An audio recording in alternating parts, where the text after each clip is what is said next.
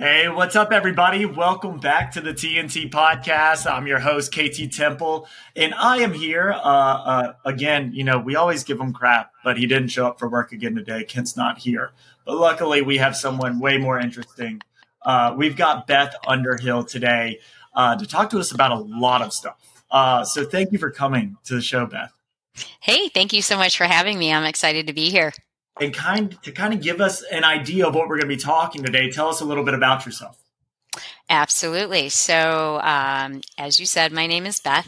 I'm from Cincinnati, Ohio. I've been married for 23 years. I have we have one daughter, my husband and I.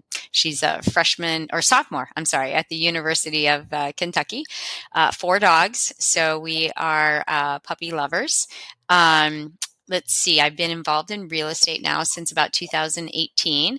We started fixing and flipping single family homes, thanks to my husband who watched an infomercial on flipping houses at 2:00 in the morning and, woke up the next day and he said, "Hey, honey, I have this idea. We're going to flip houses." And I thought, oh, geez, what have you gotten me into now? Anyway, so we started fixing and flipping. This is already turning out to a success story because I have not heard a lot of success stories that start like that.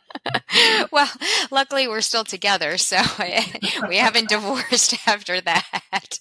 Actually, my husband and we've owned and operated an outdoor construction company for 24 years. So, it's a testament to the fact that we get along and we have the same business adventure in us. And so we are never opposed to trying out new things. But that being said, we started the fixing and flipping in 2018. When COVID hit, of course, our outdoor construction business just went through the roof. So we opted to pivot from the fix and flip and actually pivot into more of the commercial space. So I'm actually involved in student housing, multifamily, hotels, and working on a few other things. So yeah, just really having fun with it, to be honest with you. It's an incredible space with so many opportunities. And I think that's what I love is that it never gets old or dull or boring. It's always like a roller coaster ride. I know. I've been in real estate now for 10 years, and the amount I learn every single time I do a transaction, I have a conversation, is just incredible. Mm-hmm. It just doesn't stop. Everything, there's no same transaction ever. It's always something different. Absolutely. Absolutely. So what inspired you to channel your passion for creating safe and functional living spaces into founding Lifestyles Equities Group? So, really this all started when we began our single family fix and flips. We were taking so many older properties in and around the Cincinnati market, which is where we reside, and really just making them creating these incredible spaces. It was so much fun to see the transformation, and unlike or I guess to some extent some of what you see on TV. I mean, some of these houses we're talking about 1928, 1935, things like that. Really just making them kind of breathing new life into them, actually. And, that was just refreshing to me. And that was like, okay, I'm going to be able to take this house, breathe new life into it, and then give it to someone or sell it to someone, I should say. And they're going to be able to call it home. And that was a pretty awesome feeling to be able to do that. And when I think of that, it's like, okay, this is a business of helping people, have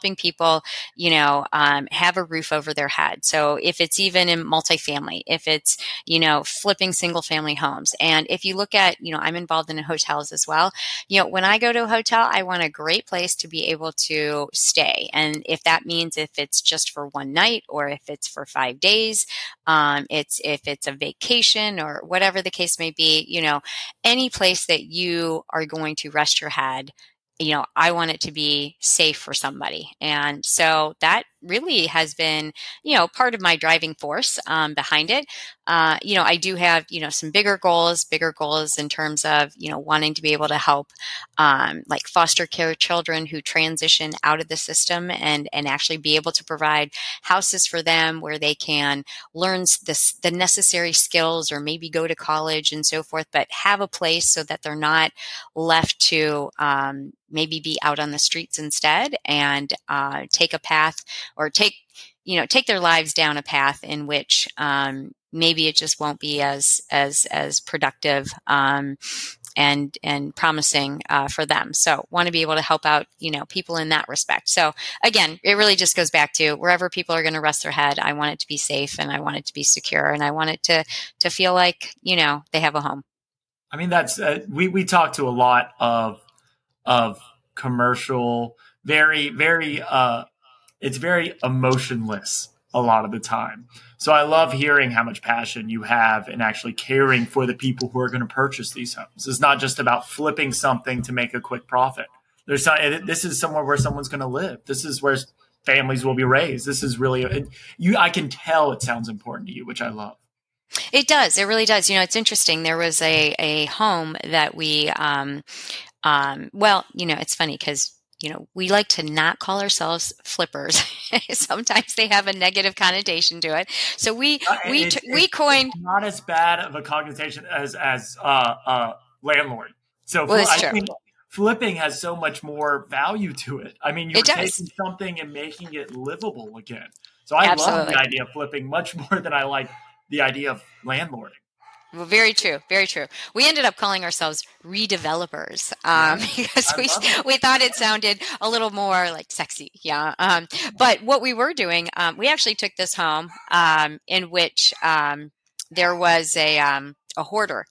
She was a hoarder. And I think it was just because, she honestly, she wanted to leave this house, but she just couldn't get herself to do so. And so she just kept collecting.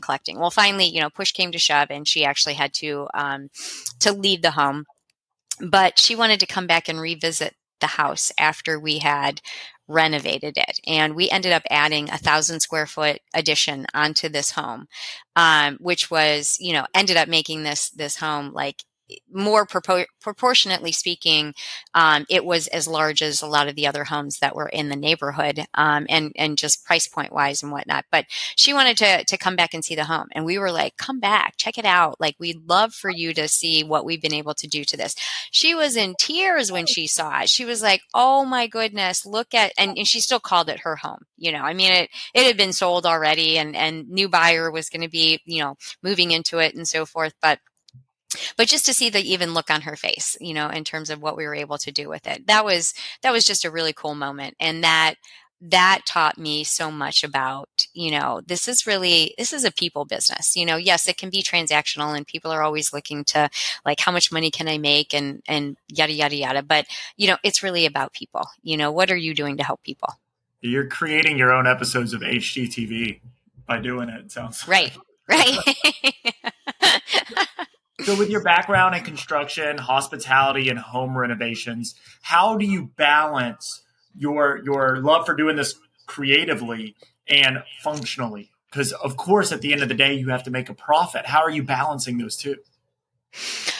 I think we've been on, there was a bit of a learning curve with it all, no doubt. The first house that we did, we wanted to do it to the nines. And we found, the hard way that, hey, you don't make as much money when you do that.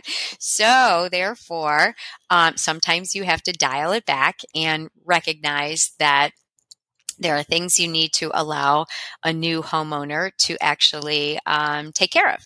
And so from a budgetary standpoint, it was unfortunate, I mean, everything, I got to a point when we were flipping and, not to say that I would never flip again because I would love to do the right project again. But, I knew every color of gray I was going to use. I had the higher end, fixtures and the lower end fixtures, depending on the price point of the house and so forth, so I had this list and knew what to put into it and so forth so that, we could make money. But I think you can still be creative, even though you might be constrained by a budget. There's tons of things that you can do. Some of it's just in presentation alone. If you're going to actually stage the house and so forth, and give ideas to new buyers, like what they can do with, maybe a smaller space I think there's all kinds of ways to skin the cat, but you learn. And as long as you're learning and understanding that, okay, here's what I can do, there's enough that you can leave a little bit of room for creativity when you have the chance. So as an entrepreneur for over 25 years, you've mastered finance, marketing, and client relations. How do these skills contribute to the success of Lifestyle Equities Group, especially in the real estate and development sector? Oh, absolutely. So, I've owned a variety of businesses. I had a catering business. I had an internet-based business. I had a fitness studio. And of course, with all of those businesses at the core were people, right? So people and just how to take care of people. So I do a lot of investor relations now. And I do believe that all of those different businesses in which, when you're catering, you're going to have your clients who are going to be a little more particular. With the internet-based business, you're dealing with people who are, sending back returns and things like that. And this was like when the internet was like first introduced that I had that business. The fitness studio, it was an all women's fitness studio. So I had a membership of about 150 women, and I was like a psychologist all the time, helping them to just, if it was personal, if it was fitness related, if it was about their weight, boyfriend breakups, divorces, you name it. I was talking to them about it. So I really believe that that's just helped me from an investor relations standpoint to be able to bring capital to the table, or if an investor has questions or wants to work through something, or maybe if we have investors that might be upset about distribution, something along those lines.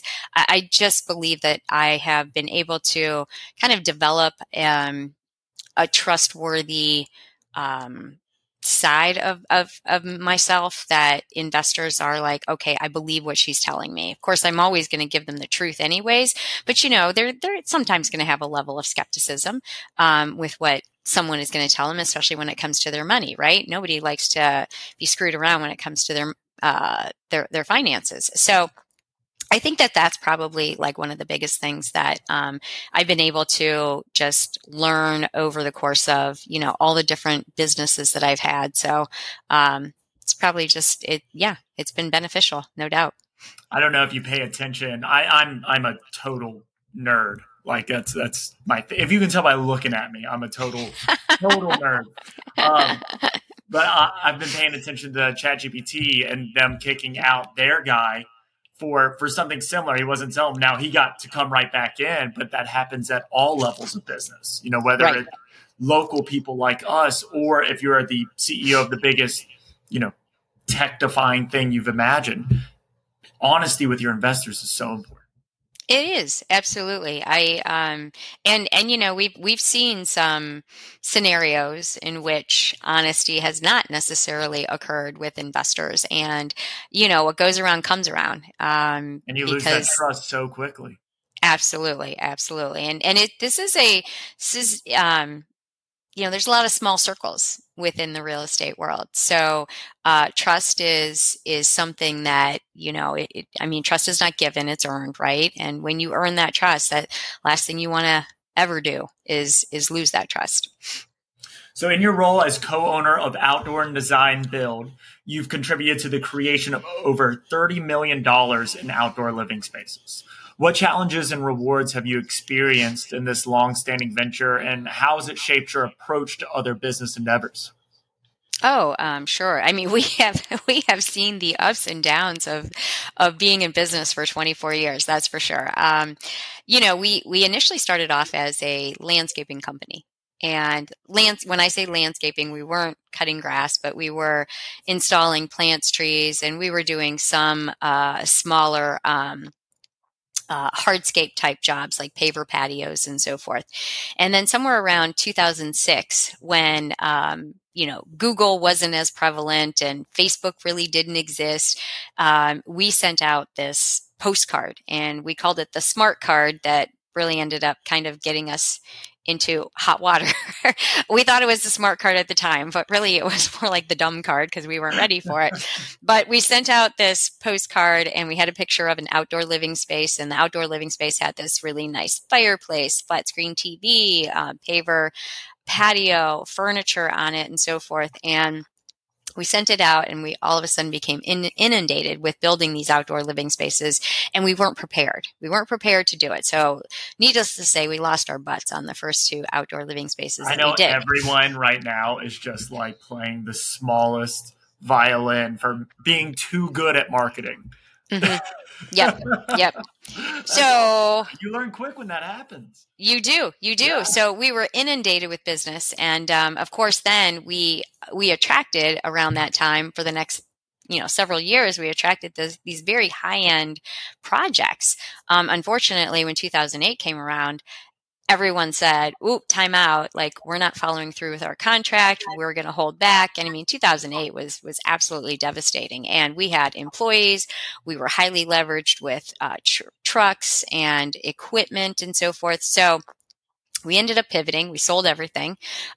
We turned all of our employees into subcontractors. And so we gave them the option of, hey, if you want to be a subcontractor, you can, or you can go do something else. And so we pivoted. And it was at that point, we just focused solely on outdoor living spaces. We honed in on our craft. And ever since then, that's all we've been building. And when 2020 came around, and of course, COVID hit, our business went through the roof. We had more leads on our website for outdoor living spaces in 2 months than we had in our entire 20 years of existence at that point in time. It was insane. It was crazy. Now, we could not obviously take it all on, which was fine. But what we have learned is that our website is a great marketing tool, and that if you can drive people to your website, and that's, honestly, they say, I mean, social media is great, right? But at any given time, you can lose any of your accounts. That is not real estate that you actually own, but your website is something that you own, and your email list is something that you own. And I'm sure people, you've heard this maybe before, but I personally lost my Facebook account because somebody hacked it, and they decided to spam people across the world, and then put 7 explicit videos on my Facebook page, and Facebook shut me down. I had to start from scratch. And, the lengths I went to actually start from scratch that was insane. But nonetheless, getting back to our outdoor design build website, our outdoor design build website churns leads on a daily basis. We are constantly receiving, lead after lead after lead. And that's how we keep the business going. We don't spend any money on advertising whatsoever. And it's pretty insane.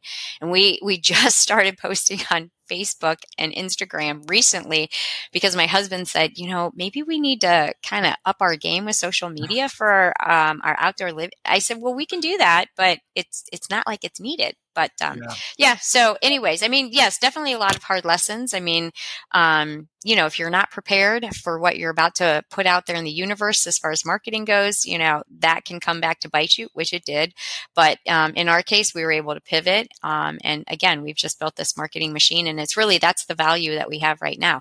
It's definitely not, I mean, we don't have any employees. So if we were to sell the company today, we'd be selling a marketing machine as opposed to anything else. I mean, and that's so valuable. That's more valuable than anything else you can buy. You could buy a well-oiled business, but if it's got no customers, it's not worth anything. Absolutely. Yep. And just I hate to do this to you again, Beth. I've got to nerd out for a second because I run a tech consultation company for businesses all around the United States. Okay. And building social media is, if you've got customers, you don't need it. I get it. You don't want to do it. Do it now for when you do need it. Gen Z, as of last week, just beat the boomers and people in the working population.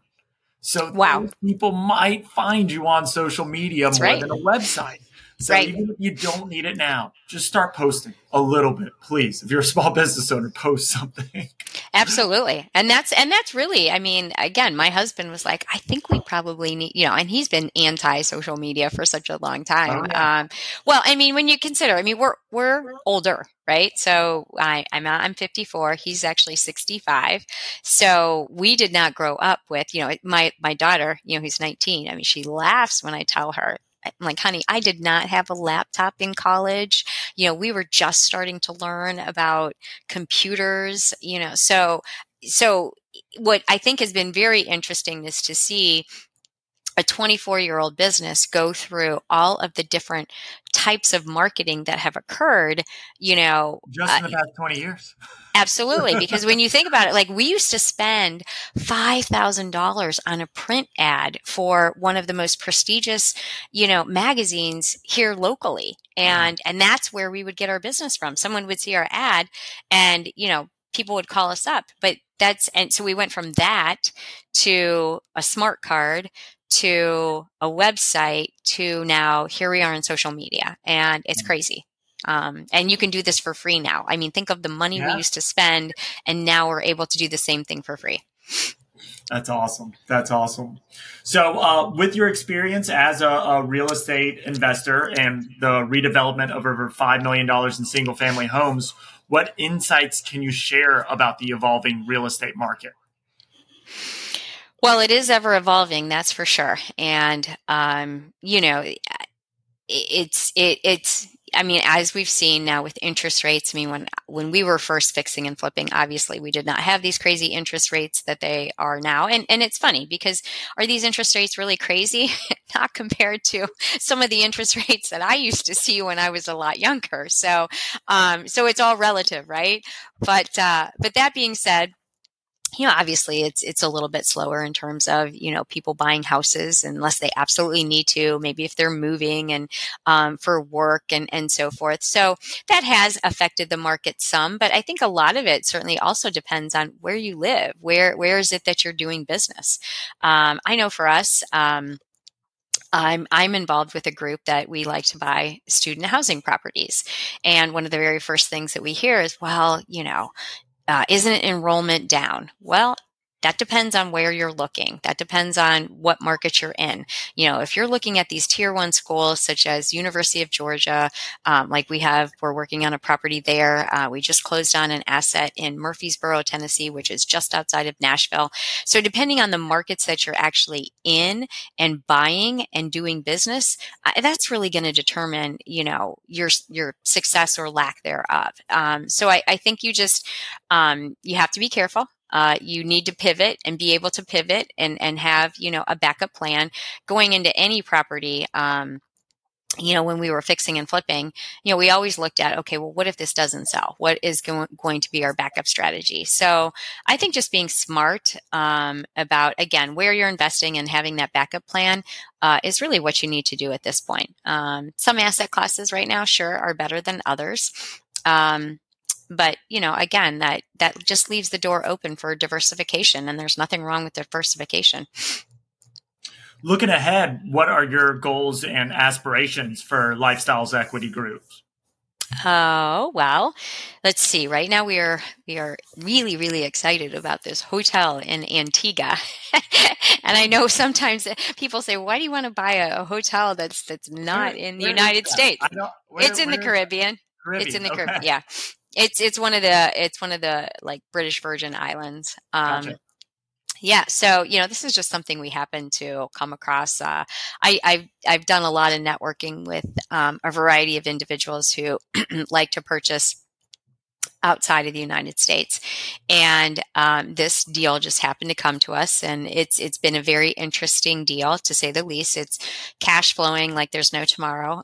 Their occupancy is fantastic. They actually close 3.5 to 4 months out of the year just because, and it still is cash flowing better than, some multifamily properties, which is insane. Now, obviously being down in the in the Caribbean, you can understand that part of their closing down is because of hurricane season. But they also close down just to take a break, which is, there's nothing wrong with taking a break. The owners themselves, they're older. They have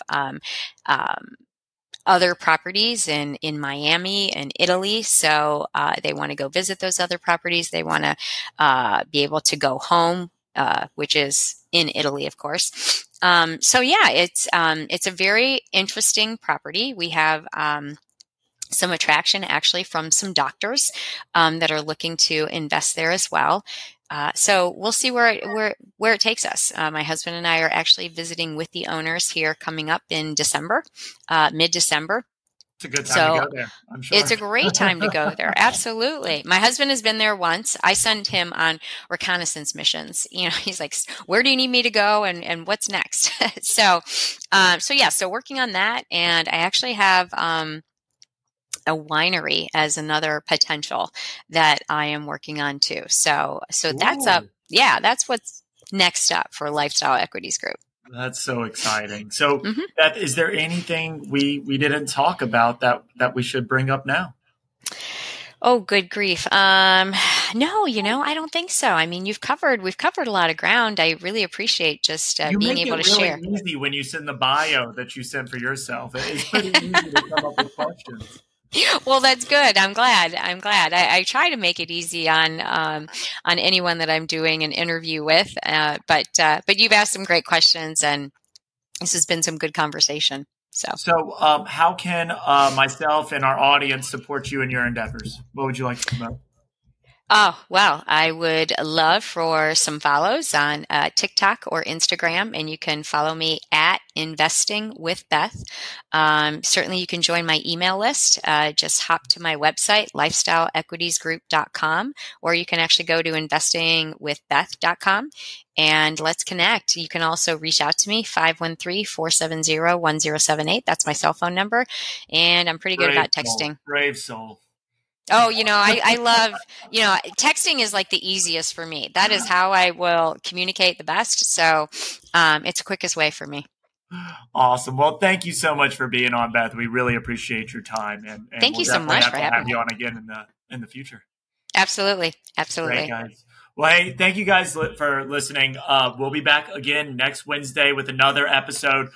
Please subscribe to the podcast, and really leaving a review helps us out a ton on whatever you're listening on. Remember, if you're looking to buy, sell, or invest in real estate, you can always reach out to us at thetempleteam.com. If you're looking for an assistant and you need some help with your virtual assistants, you can also reach out to us at Cyberbacker Carolinas or cyberbacker.com. And it's the best place to get a virtual assistant. Thank you guys so much for listening. We'll see you all again next time.